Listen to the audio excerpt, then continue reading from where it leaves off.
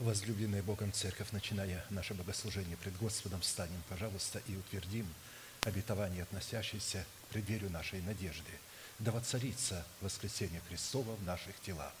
Склоним наши головы в молитве. Дорогой Небесный Отец, во имя Иисуса Христа, мы благодарны имени Твоему Святому за вновь представленную привилегию быть на месте сем, которое очертила десница Твоя, для поклонения святому имени Твоему. И ныне позволь наследию Твоему во имя крови завета подняться на вершины для нас недосягаемые и сокрушить всякое бремя и запинающий нас в грех. Да будут прокляты в этом служении, как и прежде, все дела дьявола, болезни, нищета, преждевременная смерть, демоническая зависимость, всевозможные страхи, депрессии, разрушение, косность, невежество – все это да отступит от шатров святого народа Твоего. И ныне встань, Господи, на место покоя Твоего Ты и ковчег могущества Твоего, и да облекутся святые Твои спасением Твоим, и да возрадуются пред лицом Твоим. Дай нам больше от Духа Твоего, пропитай нас Духом Твоим святым, позволь нам найти светлое лицо Твое. Я представляю это служение в Твои божественные руки. Веди его рукою превознесенную. Великий Бог, Отец, Сын, Дух Святой. Аминь. Да благословит вас Господь, можете садиться. Евангелие Матфея, глава 5. The book of Matthew 5, 45 and 48. That you may be sons of your Father in heaven, for he makes his sun rise on the evil and on the good, and sends rain on the just and on the unjust. Therefore you shall be perfect, just as your Father in heaven is perfect. The sermon that I would like to continue is called Called to Perfection.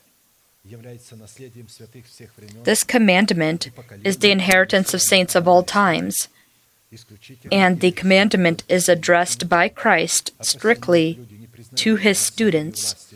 Therefore, people who do not acknowledge over themselves the authority of a person that is sent by God have never had any part to the inheritance that is contained in this commandment, and it is doubtful that they will ever be able to.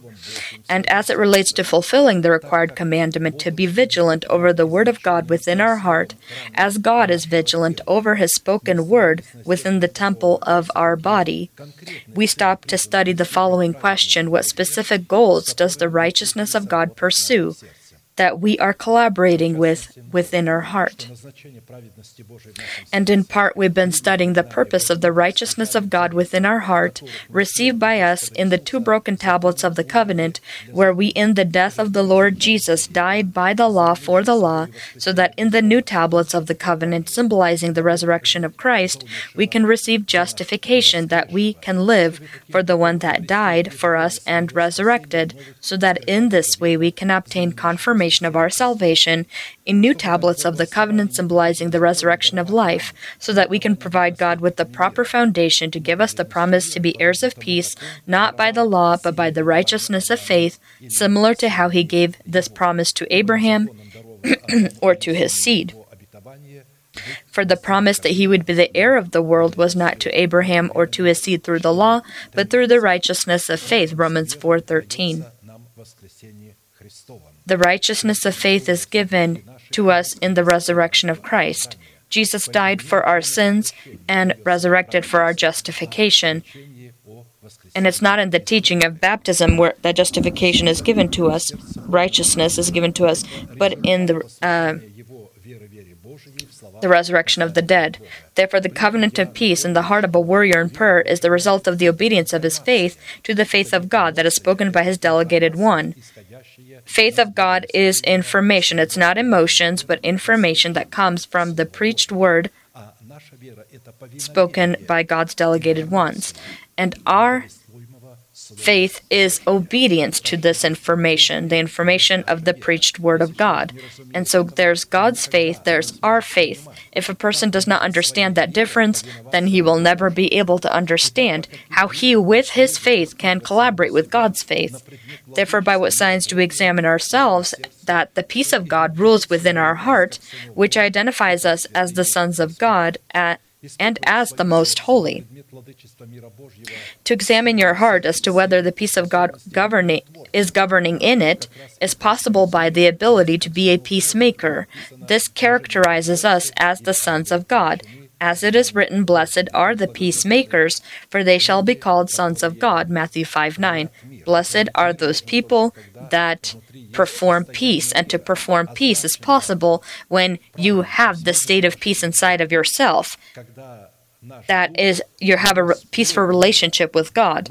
When our spirit bears fruits of peace, we are given an eternal covenant of peace in the form of a seed as a guarantee. That doesn't mean we possess it.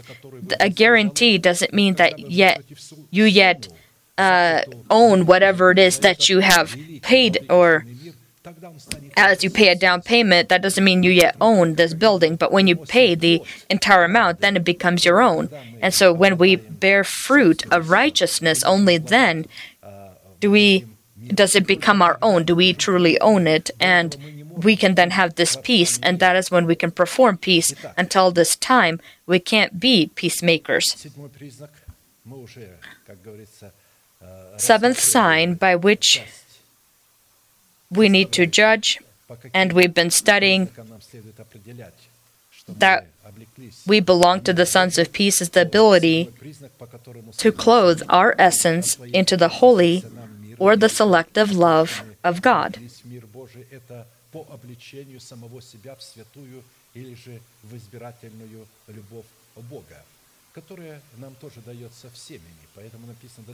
And so this is also given to us in the form of a guarantee, in the form of a seed. God doesn't just give this love. People say, "Give me love," God give me patience. God doesn't give patience, and God doesn't give love. He pours out His love in the seed of the preached word, and then you take this word and you then allow it to do its work, invest it so that it can grow. But above all these things, put on love, which is the bond of perfection, and we put it on by the confessions of our mouth that is concealed in our heart, the word that is concealed in our heart, the teaching of Christ that is revealed to us by the revelations of the Holy Spirit that we have received into our heart as the Lord, this Holy Spirit as the Lord and Master of our life. And this is possible and happens when we die for our nation, the house of our Father, and our destructive desires, when we leave spiritual infancy and we become spiritual people. And so infants are not able to be clothed into God's peace, they're not able to be clothed into God's love, and they're not able to have the peace of God ruling in their heart, which also we are called to in one body and be thankful. And so this is a small, they only select certain people in the church, certain groups, and they only gather with those groups, and nobody else is able to be part of it. This is not brotherly love. This is a counterfeit form of brotherly love. In Scripture, the selective love of God is presented by the Holy Spirit in the light of 7 unchanging virtues or components by the preached word, spoken by the apostles and the prophets, that in essence are the unchanging virtues of God. We are studying the characteristics of God. We are studying God's heart, the qualities that God's heart has. This is virtue, knowledge, self-control, perseverance, godliness, brotherly kindness, and love. 2 Peter 1, 2 through 8. God speaks His word and has much patience, and He waits for His word to be fulfilled in the time He has appointed. The time He appointed is when we are grown into full measure of growth. He waits for this until we can bear fruit. And when we're clothed into this fruit, this is the confessions of our mouth, we then are clothing ourselves into God's character and behave then accordingly, as if God was in the flesh on earth and was behaving this way. In a specific format of the 7 given characteristics of virtue that united identified the goodness of God within our heart, we have already studied 5 characteristics and have been studying the 6th. This is our calling to demonstrate the love of God, agape, within brotherly love. The presence of this great and noble component in demonstrating our faith moves us from the state of eternal death into the state of eternal life. We know, Apostle John writes, we don't feel, because faith is not what we feel, faith is what you know. We know that we have passed from death to life because we love the brethren. He who does not love his brother abides in death. Whoever hates his brother is a murderer, and you know that no murderer has eternal life abiding in him. 1 John 3:14-15. Relevant to this, as with the previous components of the virtue of God in His unique to us goodness, which we are called to demonstrate in our faith, in 7 components, we came to the necessity to study 4 classical questions.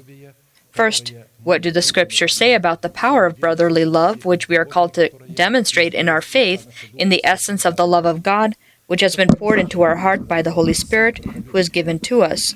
Second question, what purpose is the power of brotherly love called to fulfill, which is testimony of the fact that the love of God has been poured into our heart by the Holy Spirit, which is given to us? And third, what conditions do we need to fulfill?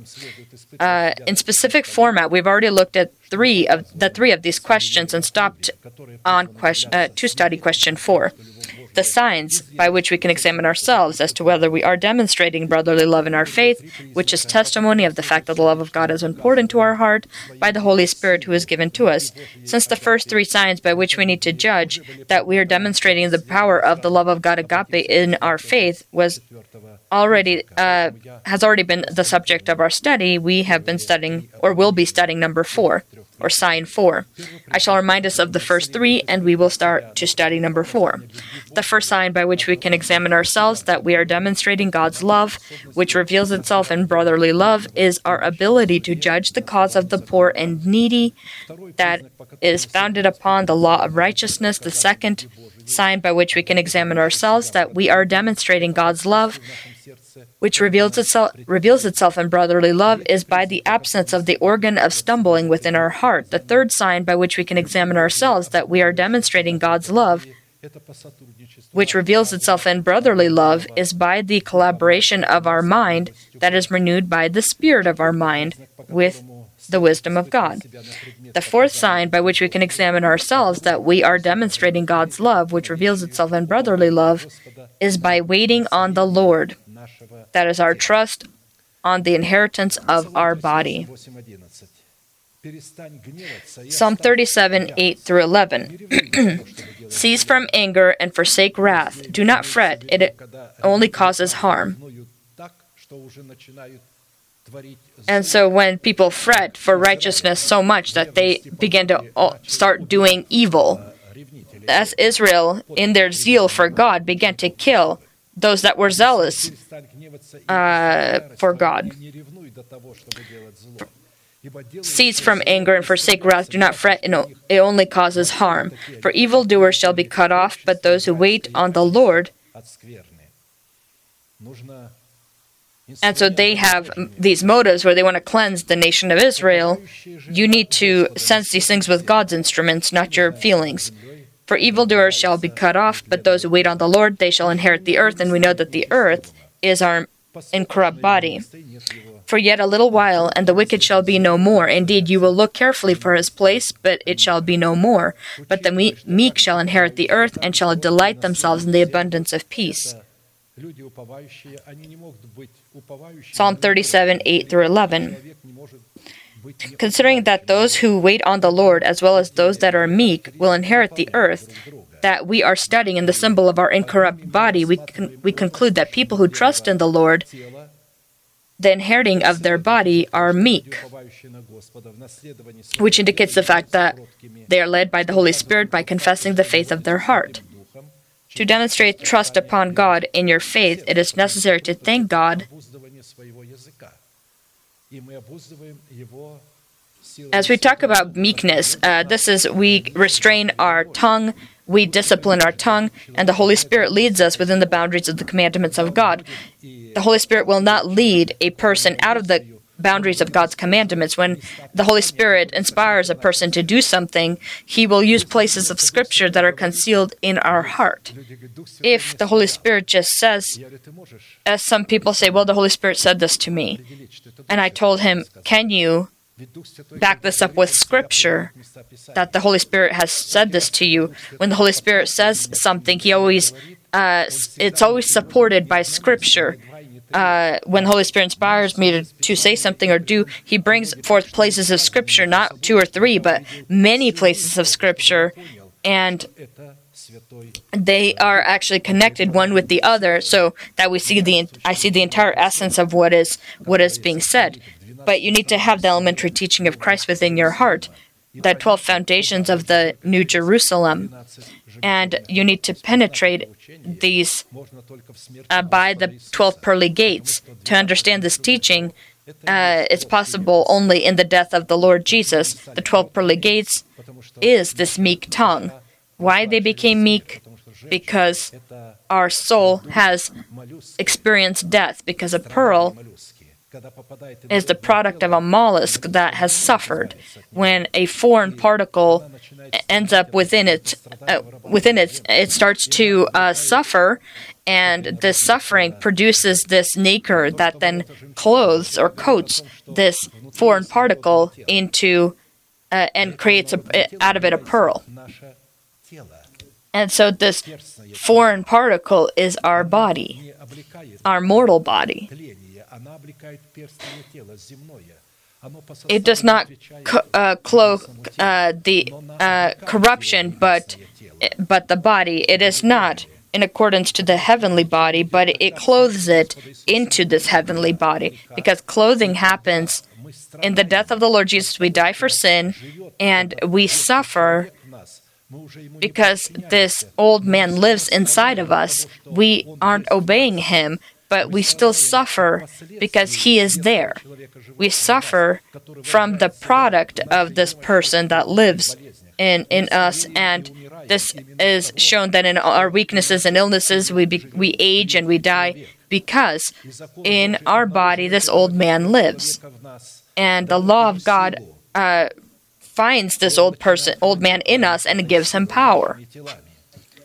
And he begins to control us with this power. But in our new person, this law that has revealed this old man, when we're grown into full measure of growth in Christ, he is stronger. He then attacks the strong one, this law that he relied upon and trusted upon, and destroys it. And then the stronghold of life is erected in us. And all this is done by faith and not emotion, but information. We receive this information, and according to this information, we begin to live, meditate, and confess. To demonstrate trust upon God in your faith, it is necessary to thank God for specific works of God that are done within our body by the abilities of God that are contained in His names.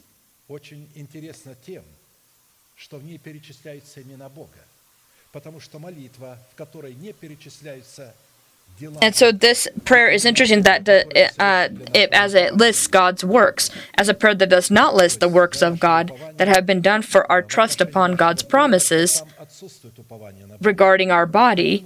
Such a prayer that does not have trust upon God, that does not list His works, it does not have trust upon God. Therefore, prayer that does not have trust upon God is not accepted by God and does not find favor in His sight, because it is not in accordance to the demands of a prayer of faith. as listing the works of God that have been done or accomplished for the trust of man upon God is the thanksgiving of man to which God responds in kind with his own thanksgiving. We list God's works that God has done for us.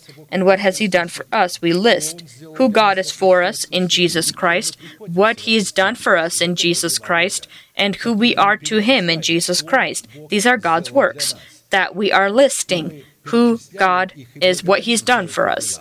And we list them and we thank him for this work. We may not feel it in our emotions, we may not see it physically in our body, but we thank God that we have it, because we truly do have it. We have it, we have received it into our heart. It is in our heart. And we thank God for that. And then he responds with his own thanksgiving. Apostle John, identifying such a relationship between God and man, formulated it with these words. John 1:16, and of his fullness we have all received, and grace for grace. And in some of the interpretations, Bible translations, it is written as grace upon grace, which was an incorrect translation. So it needs to always be understood as grace for grace, that God gives us something for something. Draw near to me, and I will draw near to you. If we receive his words, then this means when we receive his word, he thanks us for receiving his words. As much as we know, one of the meanings of the word grace is thanksgiving, and the original thought contained in this verse is, from the demonstration of the fullness of his abilities, all of us have reaped the thanksgiving of God for the sown by us thanksgiving to God. In other words, to reap the thanksgiving of God in the form of his grace, it is necessary to sow or bring forth thanksgiving to God for his specific works that he has done for us when we were still sinners. And so to determine and to expand on the abilities that are related to trust upon God, so that we can inherit our incorrupt body, we will turn to another prayer of David where he also confesses his trust upon God, and he presents his trust upon God as an argument and as evidence that gives him the right to receive a response to his request and prayer. But my eyes are upon you, O God, the Lord. In you I take refuge. Do not leave my soul destitute. Keep me from the snares they have laid for me, and from the traps of the workers of iniquity. Psalm 141, 8-9. First, the meaning of this phrase shows that prayer that does not possess the element of trust upon God can direct the eyes of our heart anywhere else but not upon God. Because as it is, we direct the eyes of our heart upon that reality that we trust. Second, trust upon God gives God a legitimate basis to not leave our soul destitute and keep our soul from snares and traps of the lawless that have been placed for us. Often the discipline or the truth that is contained in the virtue of trust is mixed either with faith or with hope, and they are often are just called as gentleness and humility. We also had people in our service that had later left the church, listened for 20 years, and stated that these all were the same kind of the same thing or meant the same things, when actually trust is the fruit that grows from the seed of hope. It's the same thing. Gentleness produces humility. Hope produces trust upon God. And so, as we said previously, we can trust only upon what we believe, or in what we believe and what we rely upon. Because this means to rely upon something, to lean upon something. You need to be able to lean upon something. When you trust, you lean upon it. You look upon or look at something or upon something. Or also it means to build upon something. And this something that we need to build our building is a foundation, which is the immovable foundation that is consisted of specific promises of God that identify our hope upon God. Therefore, the phrase to wait on the Lord or to trust upon God is to rely upon the Lord, to lean on the Lord, to thank God, to look upon God, to trust in God and rely upon God, to erect a building upon hope on the Lord, make the Word of God your support and source of strength, make the Word of God your refuge, stronghold, and safety. The word hope means waiting with patience or yearning the fulfillment of those promises that God has promised to have then grow us. So with these promises, the point of these promises was to grow us into the fullness of measure of growth in Christ.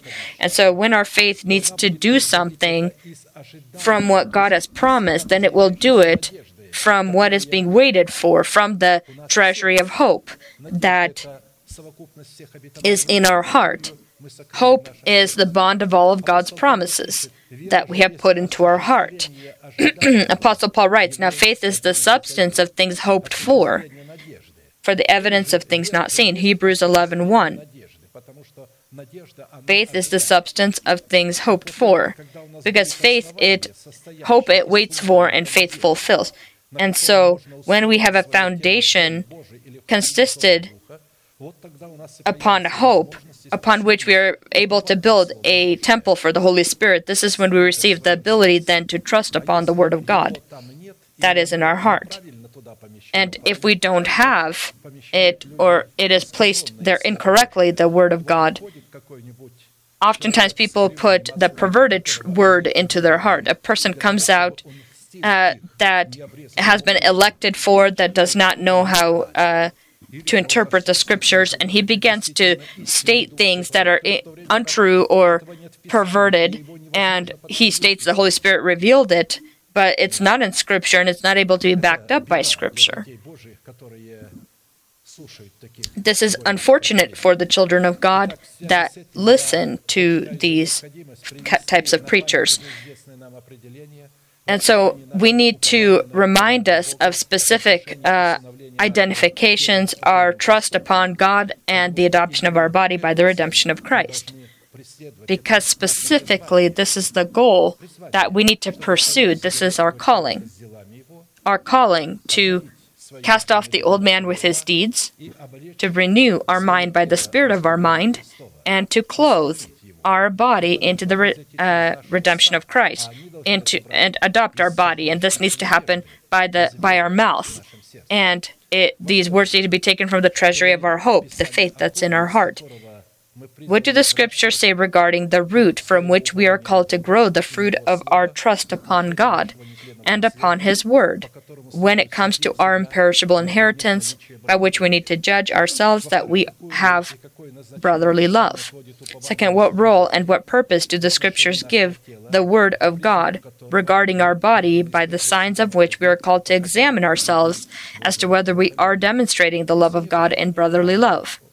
Third, what conditions do we need to fulfill? And so if you don't have trust upon God, you will not be able to have a legitimate relationship with one another either. What conditions do we need to fulfill so that we can grow trust upon God and His Word in the good soil of our heart regarding the adoption of our body by the redemption of Christ, so that we can demonstrate power in our faith by the sign of which we are called to examine ourselves as to whether we are demonstrating God's love and brotherly love? And fourth, by what results can we examine ourselves as to whether we trust upon God's Word when it comes to our body, by the signs of which we are called to examine ourselves, and if we are demonstrating God's love in brotherly love? Therefore, first question, what do the Scriptures say regarding the root from which we are called to grow the fruit of our trust upon God and upon His Word, when it comes to our imperishable inheritance, by which we need to judge ourselves that we have brotherly love? Because brotherly love passes us from death to life, and so to examine whether we have it, we need to have trust upon God. to examine if we have this brotherly love. First, the root of trust upon God and His Word grows from the entrails of God Himself, therefore comes from God Himself. In God is my salvation and my glory, the rock of my strength and my refuge is in God. Psalm 62:7. If you pay attention here, to trust upon God, your trust needs to be in God, that it come from God.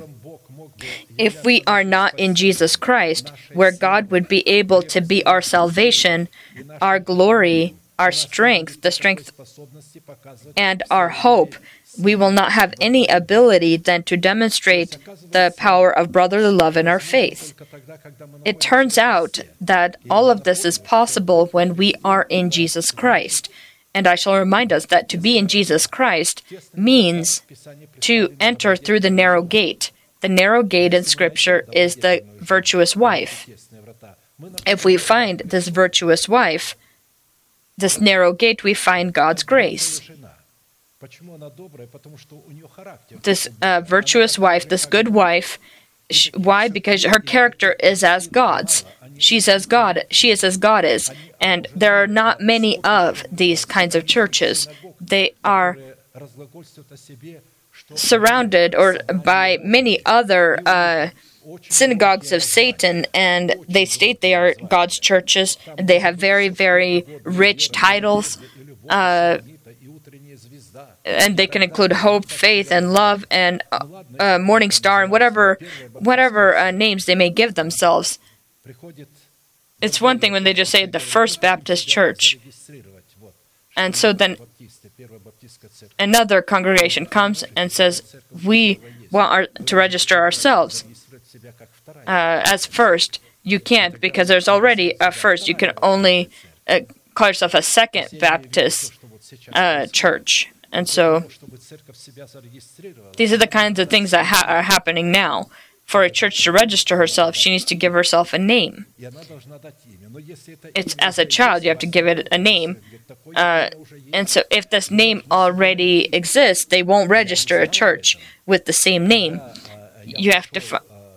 And so I didn't know that we needed to register ourselves with a name. And so when I went to register our church, when it was formed, I came to them and they said, "What is the name of your church?" And I said, "What do you mean?" And they explained, "This and this is how we..." And inside of me I said, "Lord, what name do I give this child that you've bore?" And as God has bore this upon an immovable foundation, the elementary teaching of Christ, I said, the church, the immovable foundation church. There was a group of people that understood Russian and English, and they began to translate, and they translated immovable foundation church. And in this way, this church was named this way. And so every time we already renew the patent, and so no one else is able to then register themselves under the same name, because it's the only church that has this name. And so this is for the world. But for us, there's no need to have a name for our church. We had to give ourselves a name, but the thing is, we are God's children, we are followers of Christ, and we don't need to be giving ourselves titles.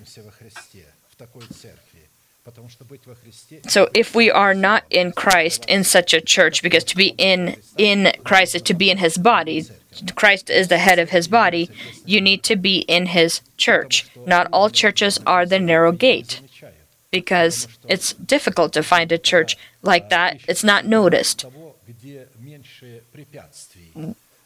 They always search for a church where there's less restrictions. Maybe they mock us, saying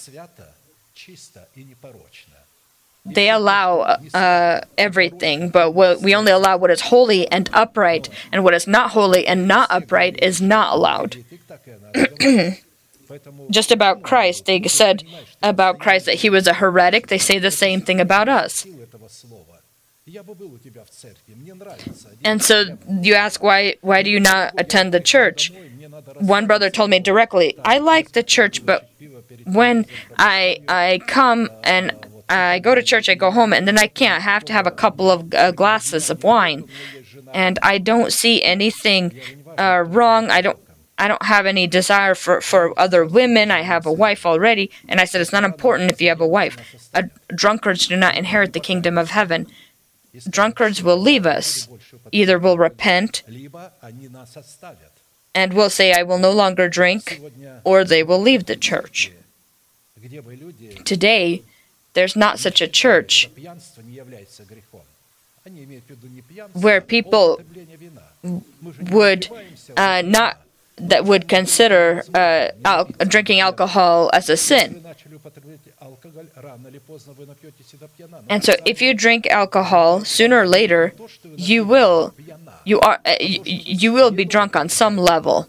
But it doesn't say in Scripture that you are drunk, stupor drunk, but priests who served in the temple were not allowed to drink any alcohol.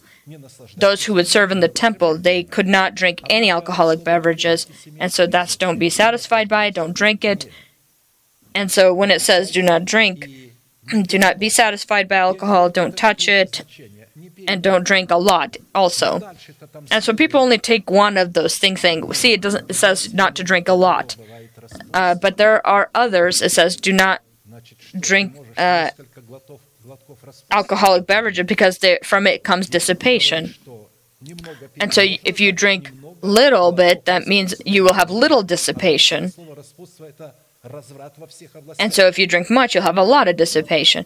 And so this is perversion in all areas. That's what dissipation is.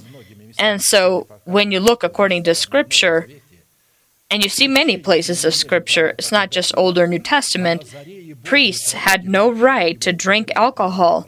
The Nazarites of God absolutely could not have any part or contact to alcohol or even grapes. But today there's no service you find that considers it a sin. This has become a normalcy to drink. I knew people that were afraid to drink, that feared God, that were afraid to drink, but now they celebrate, they put bottles of wine on their table, and they drink, and they're not afraid. And I'm surprised. I knew these people. They were not like this before. Why?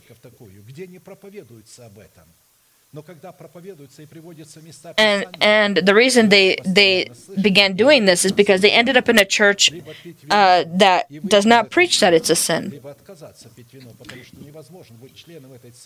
And so you have two options then, to either drink alcohol and leave the church, or don't drink it and repent and remain. And so it's not possible to be in Christ and also drink. And so the sign of demonstrating in your faith brotherly love is to be examined by the church you're in and how much it corresponds to the good wife. That is that narrow gate. He who finds a wife finds a good thing and obtains favor from the Lord. Proverbs 18:22. Second, the root of trust upon God and His Word comes and is founded upon the resurrection of Christ and upon His glory that God gave Him. Because the Word that God has given to Him is the Word of God, who through Him believe in God, through Jesus believe in God, who raised Him from the dead and gave Him glory, so that your faith and hope are in God. 1 Peter 1:21. God gave His Son. He resurrected Him from the dead and gave Him glory, so that we may have faith and hope upon God. Faith and hope upon God and upon His Word consists in the resurrection of Christ within our heart. And that means we died in the death of the Lord Jesus. If you have not died in the death of the Lord Jesus for your nation, the house of your father, and your destructive desires, you cannot have in your heart. If you haven't died for these three, you cannot have God's life in yourself. And so in the death, when you're submerged into his death, you will not have the desire to live. You'll have apathy. You'll have an unusual, you'll feel incredibly isolated in some way and constrained. And so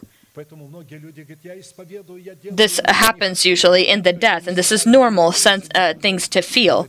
And people call me and say, I don't want to do anything anymore. But this is because you're in death. You won't receive the ability to live the life of God until you experience the death process and this being in his death. And so faith and hope upon God and upon his word, consisting in the resurrection of Christ in our heart, is in spiritual thinking, which is a seal of God upon our forehead and members us to the category of the bride of the Lamb. For to be carnally minded is death, but to be spiritually minded is life and peace. To be spiritually minded is when we resurrect with Christ, but until this time we'll have carnal mind. And to destroy this carnal mind and to pass it into the spiritual mind, it is necessary to be submerged with baptism into the death of the Lord Jesus and be there until the time that God finds need to bring us out of there. We ourselves will not bring ourselves out of it. Only God will bring us out of it. But we, with our mouth, need to confess the faith of our heart that we already have the spiritual mind. What we don't yet have, maybe physically, we need to count ourselves dead to sin, living for God, and proclaim that not-existent stronghold of life, resurrection of life in our body as existent. That's why we start the service by saying, may the resurrection of Christ be in our bodies and clothe our bodies. This truth needs to be real within our heart so that we begin to rejoice by it, live by it, meditate about it, and speak about it. This is a spiritual mind. This is life and peace, because the carnal mind is enmity against God, for it is not subject to the law of God, nor indeed can be. As one pastor told me, well, Brother Arkady, while I have no money in my pocket, I can't say that I do have it and that I can plan for something, but God revealed to me to proclaim that not existent as existent. Of course, not what I want, but what God will want and reveal. There's a difference. We can proclaim the not existent as existent, only that what God wants and what God reveals. This is talking about the adoption of our body, but this also applies to anything else that God desires for you. Just as it was in the time when we needed to buy a house of prayer and we had no money. We had just come here. We had no money in the bank.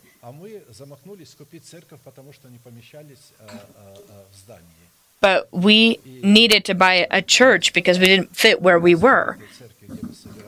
And I said to the pastor of that church where we were gathering, listen, look for a bigger church. And he said, where's the money? And I told him, Faith has money. And he said, really? And he understood what I said. And he did find a church, and he brought me there, and we looked at it. And I said, let's talk to the pastor that we want to come and gather and have a service here because we want to buy it. And they said, yes, of course. And the next church service, we had given the address. And it's interesting that a part of the people weren't at that certain church service where the address was given, and they came. Those that weren't in the church at that day came on that next Sunday to this same place where we were gathering when everybody was supposed to gather in the new place, and no one was here. And so they became afraid and thought maybe a rapture occurred. And so at that time, I was preaching where we have nothing but possess all things. And so when I was preaching about that place, I heard a quiet voice inside, a very clear voice. This is very rare. But when this happens, I know clearly that this is the Lord. And he said, right now, proclaim that this house of prayer as your own house of prayer. And I said, brothers and sisters, right now, because of the revelation of the Holy Spirit, I proclaim this house of prayer our house of prayer, and continued to preach. And when I finished the sermon, this pastor said to me, I thought you were a wise person. How could you say this? We have no money, but faith has it. And he told me, while I have no noise in my pocket, and so he told me, when you purchase it, I will believe you. And 9 months later, we purchased this house of prayer as owners. Not one of those people who questioned all of these things have repented, even till this day. And the reason is because faith is when you proclaim the not existent as existent, but only that not existent that God has given. We can't state our desires. Oh, I want this and I proclaim it. Some people begin to, I want to marry this sister, or this is mine, or I want this job, or this car, or I want to be paid this wage. If God says this is your wife, then it will be your wife. For example, God said ahead of time who my wife would be in my spirit. And when I offered to her, she did not deny me. But when you say that the Lord has revealed this to you and she is denying you, then the Lord did not give you that. This is an exception to the rule. Of course, the Lord doesn't often reveal. A person himself will find, or herself will find, the person they are to marry. And so, spiritual in mind is when we proclaim the non-existent as existent, that what God has said. And what God has said is that He's intending on adopting our body, and that in Jesus Christ He's already done this. And that in Jesus Christ we have already died for the old person to live for the new person and be clothed into the new person. And so when you do this, this means that you have brotherly love.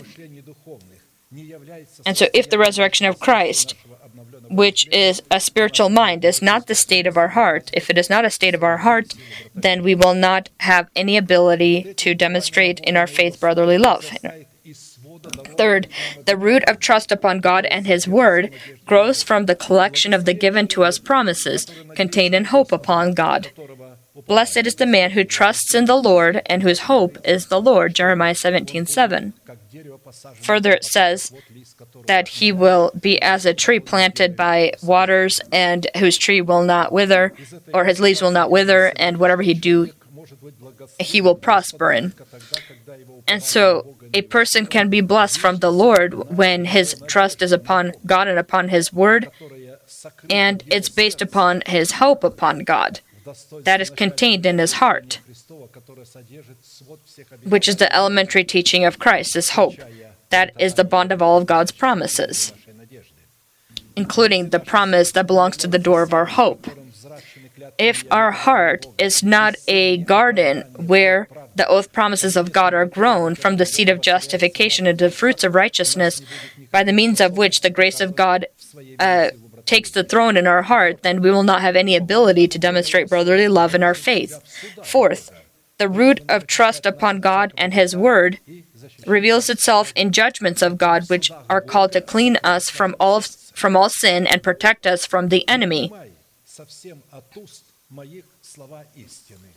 And take not the word of truth utterly out of my mouth, and not from someone, but from my mouth, for I have hoped in your ordinances. Psalm 119:43. Ordinances, judgments of God, commandments of God.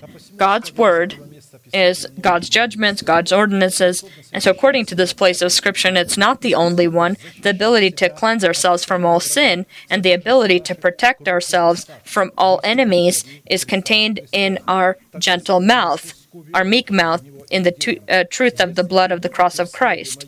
Then Jesus said to those Jews who believed in him, "If you abide in my word, you are my disciples indeed, and you shall know the truth, and the truth shall make you free." John 8:31-32. And so truth is a state. And when it is given to us in the form of a seed, truth produces fruits of righteousness. Not possessing within our heart the fullness of truth that is contained in the blood of the cross of Christ, we will not have any ability to demonstrate brotherly love in our faith. Fifth, the root of trust upon God and His Word comes from information that is contained in the laws, prophets, and psalms. I wait for the Lord, my soul waits, and in His Word I do hope. Psalm 135. According to this place of Scripture, we can see here that what we trust upon, or what we hope upon in this case, is what we hope upon is what we trust upon. Not having hope upon God in His oath promises that are found also in the patience of Christ, that is able to wait for the time that God has appointed. In the sixth, the root of trust upon God and His Word happens when we look to the Lord with the eyes of faith, of the faith of our heart. But my eyes are upon you, O God the Lord. In you I take refuge. Do not leave my soul destitute. Psalm 141:8. What we look upon, what we focus our eyes upon, is our trust. The devil knew this principle, and that's why he prompted our foremother to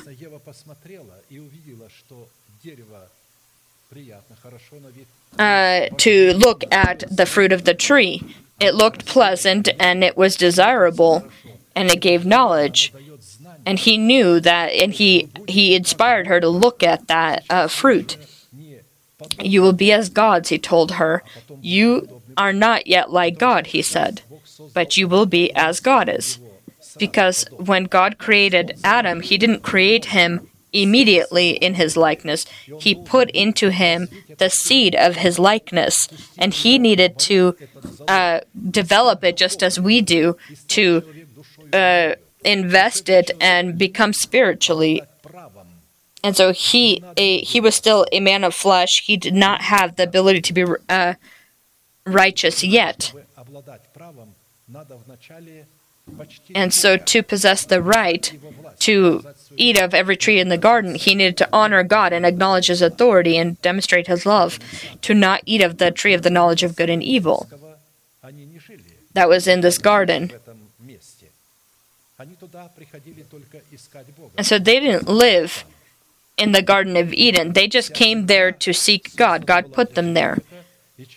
But all the earth was created for man, and man, with the speed of thought, was able to move to any part of the earth. He did not need means of transportation. They were able to move from one area to another at the speed of thought. He knew everything that's in its earth. He knew the power of every plant, every animal, every beast. He had wisdom and power that is able to destroy any animal, and any animal that saw a person feared them and obeyed them. And so the devil succeeded, and she looked at the fruit, and so she told Adam, and Adam also looked and also ate of it. And of course, as a result, we see what happened with them, and the result we find in our old person. This is that result, is our old person. And so it is important what we look at. The eyes of our heart. What are the eyes of the heart? This is your image thinking. Not closing your eyes, you can think about something different, or closing your eyes. Why do we close our eyes when we pray? So we begin to imagine ourselves there where God is. When we hear the word of God, we close our eyes and we imagine ourselves meeting with the Lord, with Abraham, Isaac, and Jacob, David, Daniel, Isaiah, Jeremiah, and all of the other righteous people upon the clouds, because they already have resurrected. All of these prophets, they already resurrected with Christ. They received their new bodies and have been taken to heaven, and they are with Christ in the new body. This is the first sheaf. With him, with Christ, when many resurrected and appeared to many. And so this is the church of saints that is written in heaven. And so it's with them that we will meet. And I have image thinking, and I'm always interested, and I always close my eyes, or no, not close my eyes, and I think about this, how I will meet with them. We will meet with some of our relatives also, those that died in the faith, not having received what was promised. Not all, but some. So not having an open eye that is able to look at God's oath promises, we will not be able to demonstrate brotherly love in our faith. The power of brotherly love, passing us from death to life, it depends on what we trust in, and what we look at, what we look upon. Sometimes a person is in church and his image thinking is somewhere on vacation or at work or at home or somewhere else, but not in where he's supposed to be. Sometimes even during church take their phones and send messages to each other, and they're not even existing within the church, even though they're here. Seventh, the root of trust upon God and His Word grows from the fear of the Lord that abides within our heart in the form of wisdom that comes from above. Whenever I am afraid, David says, I will trust in you. Psalm 56:3. When can we trust in the Lord? When we are in the fear of the Lord. The fear of the Lord is the beginning of wisdom. This is the revelation of God that comes from God. And specifically, this fear bears trust upon God. Specifically, such fear bears trust upon God, and at the same time, trusting upon your abilities. So trusting upon God and trusting in your abilities at the same time is not possible. For I will not trust in my bow, nor shall my sword save me. Psalm 44:6. Not possessing within yourself the fear of the Lord, which reveals itself in our heart in the wisdom of God in the form of the Urim and Thummim, we will not have any ability to demonstrate brotherly love in our faith. Second question, what role and what purpose do the Scriptures give the Word of God regarding our body, by the signs of which we are called to examine ourselves as to whether we are demonstrating the love of God in brotherly love? First purpose of trust upon God and His Word is called to give man the power to the right to call God his God. But as for me, I trust in you, O Lord. I say, you are my God. Psalm 31:14. If you don't trust upon God, but you say you are my God, these are idle words, for which you will inherit eternal hell. You don't have the right to call God your God if you don't have trust in God. But as for me, I trust in you, O Lord. I say, you are my God. Psalm 31:14. Not having the right to call God your God, we will not have the right then to demonstrate in our faith brotherly love. Many people don't have trust upon God because trust upon God happens from hope.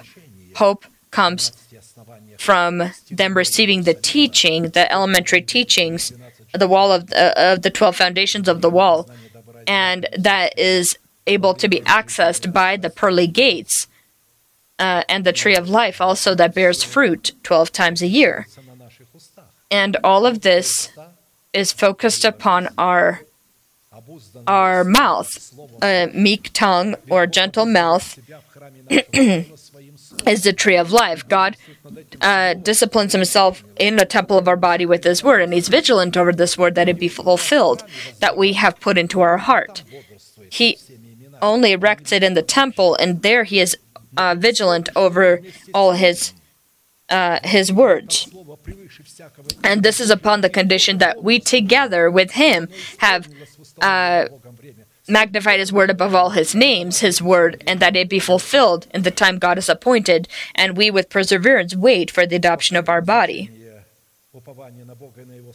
Second purpose of trust upon God and his word is called to give us the right to the power to draw near to God so that we can declare all of his works. But it is good for me to draw near to God. I have put my trust in the Lord God, that I may declare all of his works.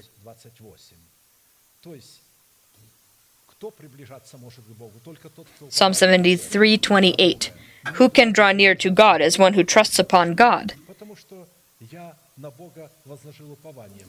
For it says, but it is good for me to draw near to God. Why? I've put my trust in the Lord. And why? So that I may declare all his works. What works? Who God is for me, what God has done for me, and who I am to God. And when I know all of this and I do all of this, then by my mouth, the Holy Spirit takes these words and clothes us into this fruit. And so according to these words, it is true that only the one that trusts upon God is able to draw near to God so that he can declare his works.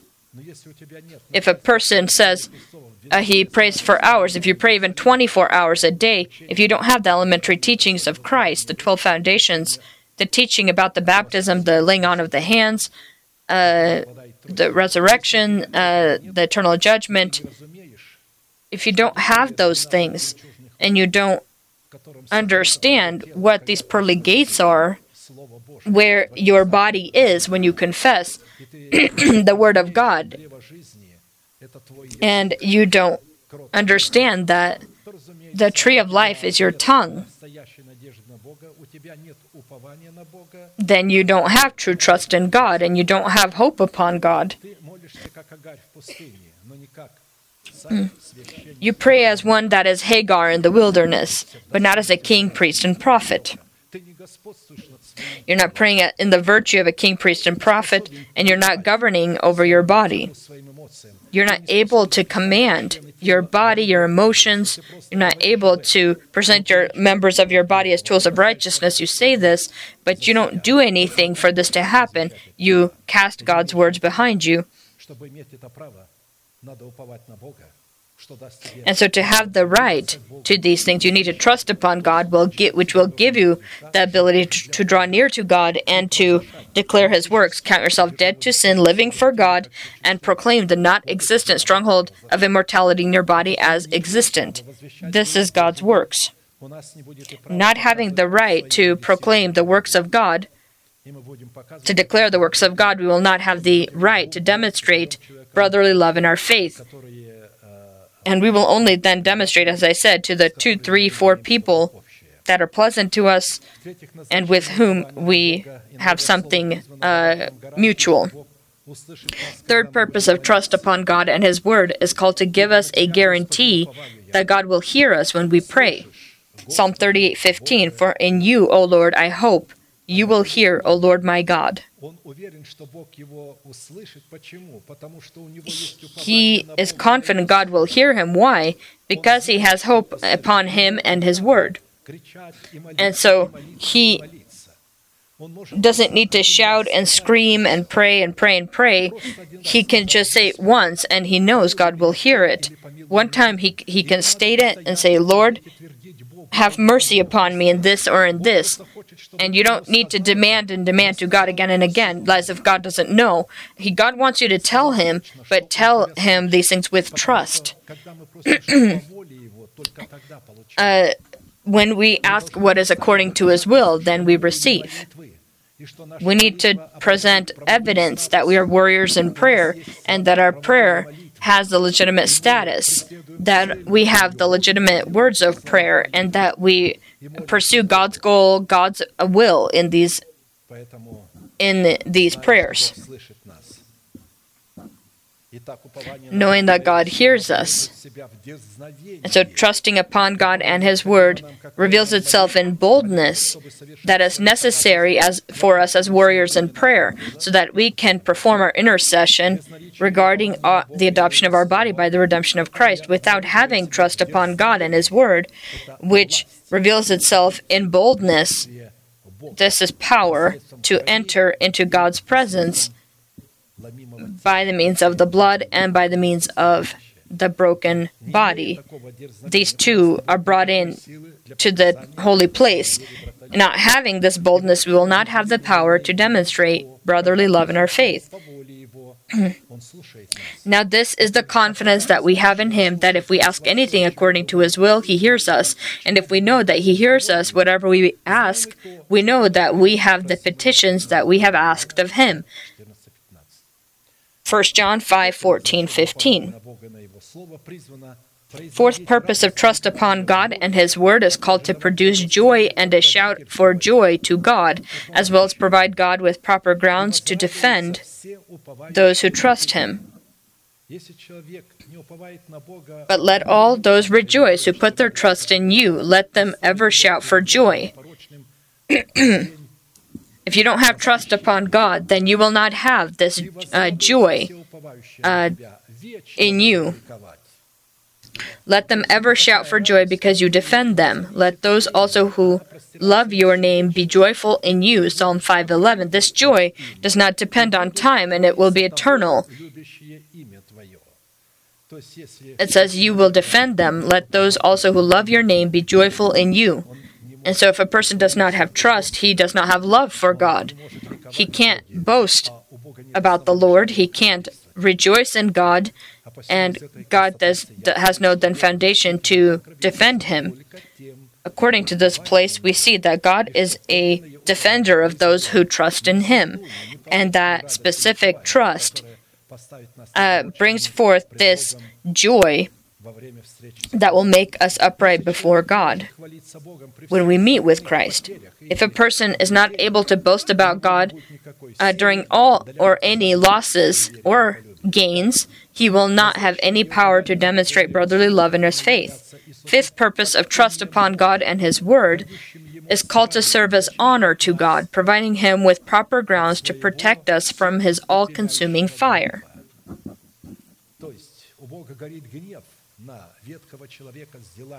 God has His wrath burns for the old man and his deeds, and for God not to destroy us in His anger. If we have trust upon God, then this trust will protect us from His all-consuming fire. Kiss the Son, lest He be angry, and you perish in the way, when His wrath is kindled but a little. Blessed are those who put their trust in Him. Psalm 2:12. Blessed are those who put their trust in Him. Those who do not have this trust in Him, He will pour out His wrath upon them. If a person trusts in God, then this is honoring God.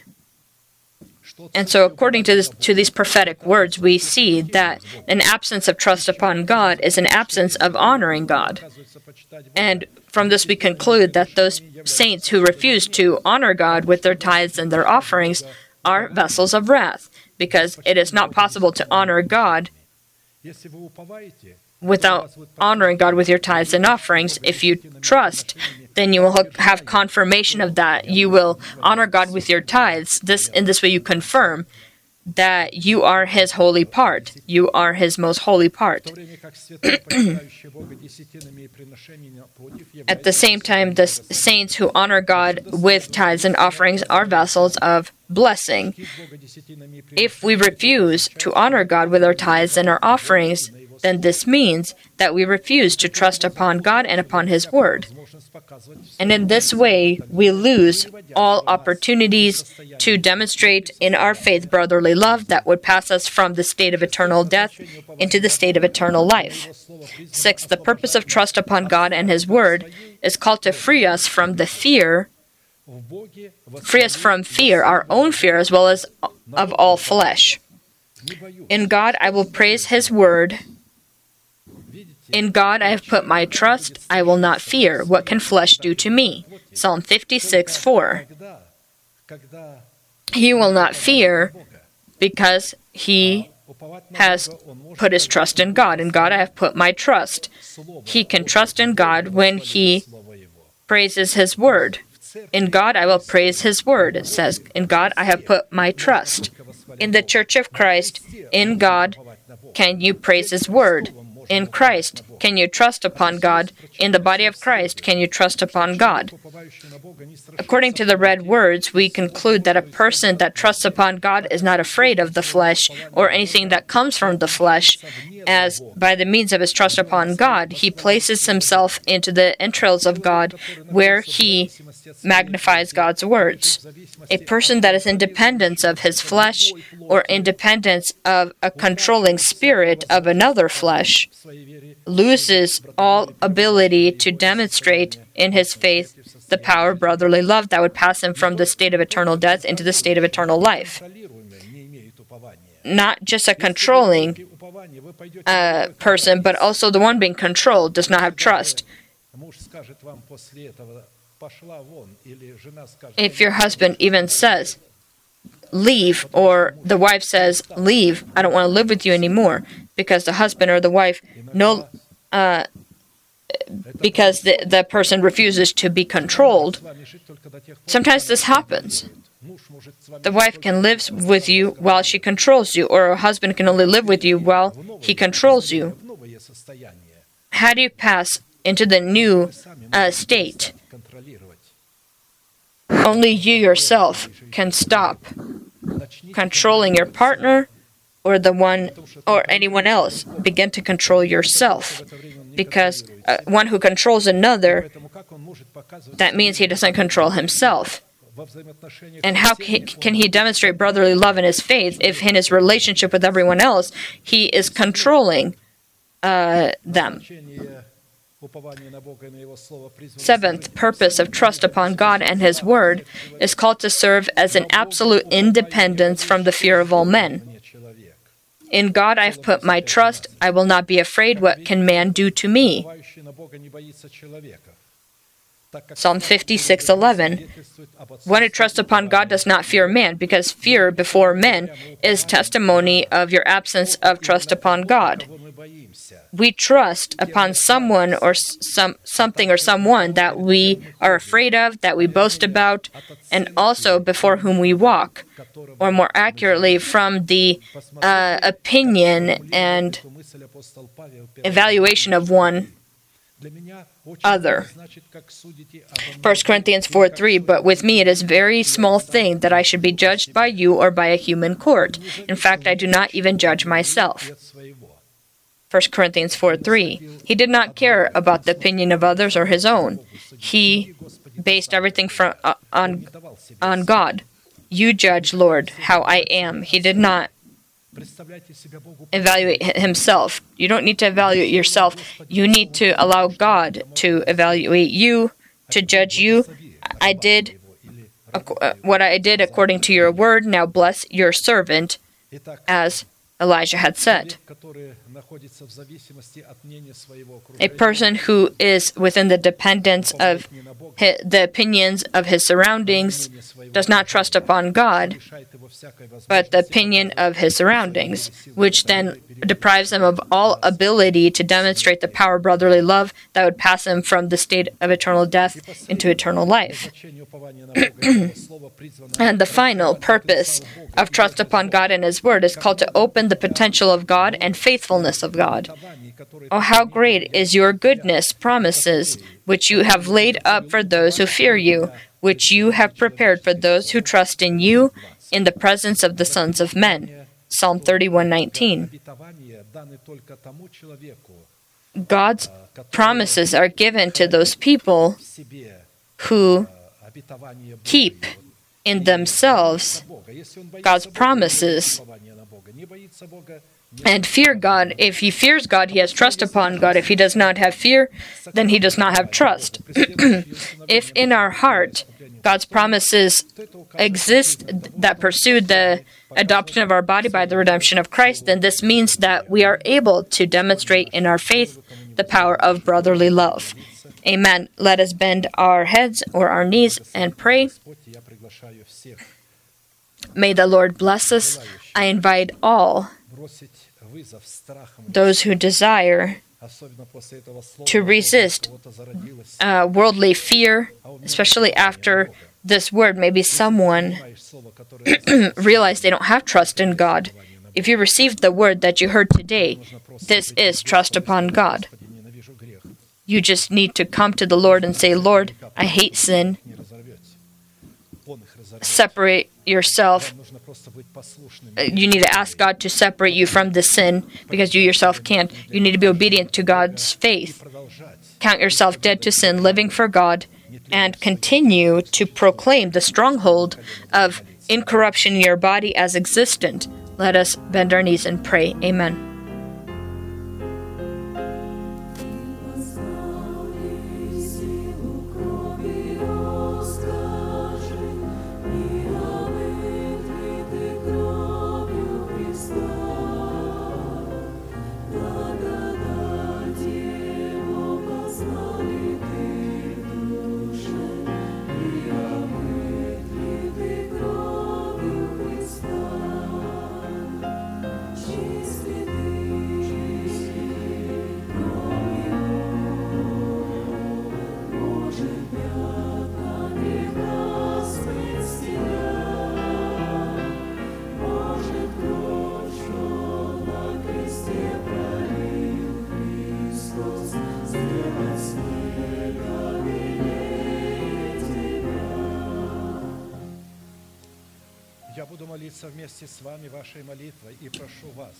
I'm going to be praying your prayer, and I ask you to deeply believe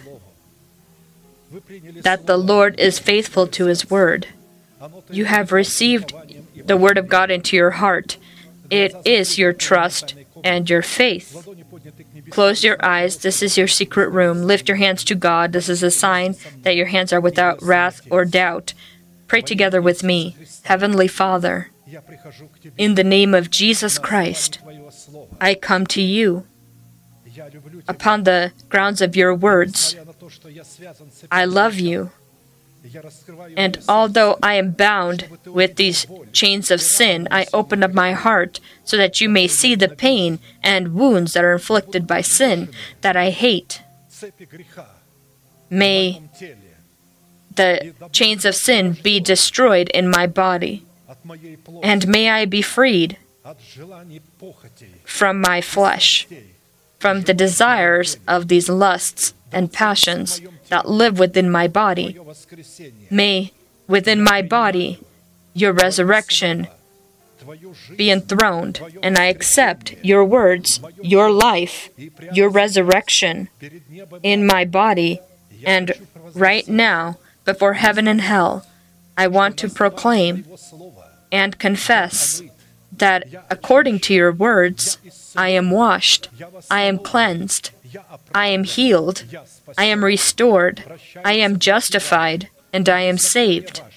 Your sins are forgiven, and your trespasses in the name of Jesus Christ.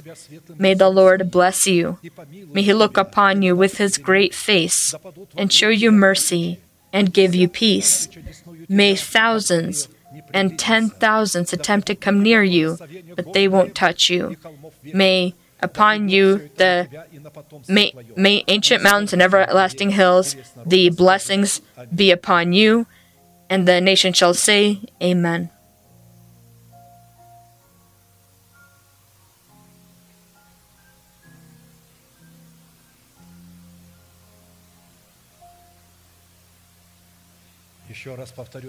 And again, I will repeat the word that we hear. If you receive it, then you receive trust. That's why, that means you have it, you just need to develop it. It's never in one state. The kingdom of heaven is called to continually expand in us. The scriptures say, expand and stretch out your branches, because the increase of the kingdom of heaven, there's no boundary to that. Upon the throne of David, the one who is beloved by God, and we are beloved by God, and me together with you, and the throne that is of the ivory, elephant ivory that we have in our body, so that the Holy Spirit would be able to lead us. You have all that in yourself. This treasury is in you. You need to not be silent. You need to meditate about this and have this image thinking also. These are spiritual. This is a spiritual mind. Meditate about the spiritual things, but the worldly things, God will take care of that. That you have what you need to be clothed into, to eat, where you can live. Let us proclaim our unchanging manifestation. Now to Him who is able to keep you from stumbling and to present you faultless before the presence of His glory with exceeding joy, to God our Savior, who alone is wise, be glory and majesty, dominion and power, both now and forever. Amen.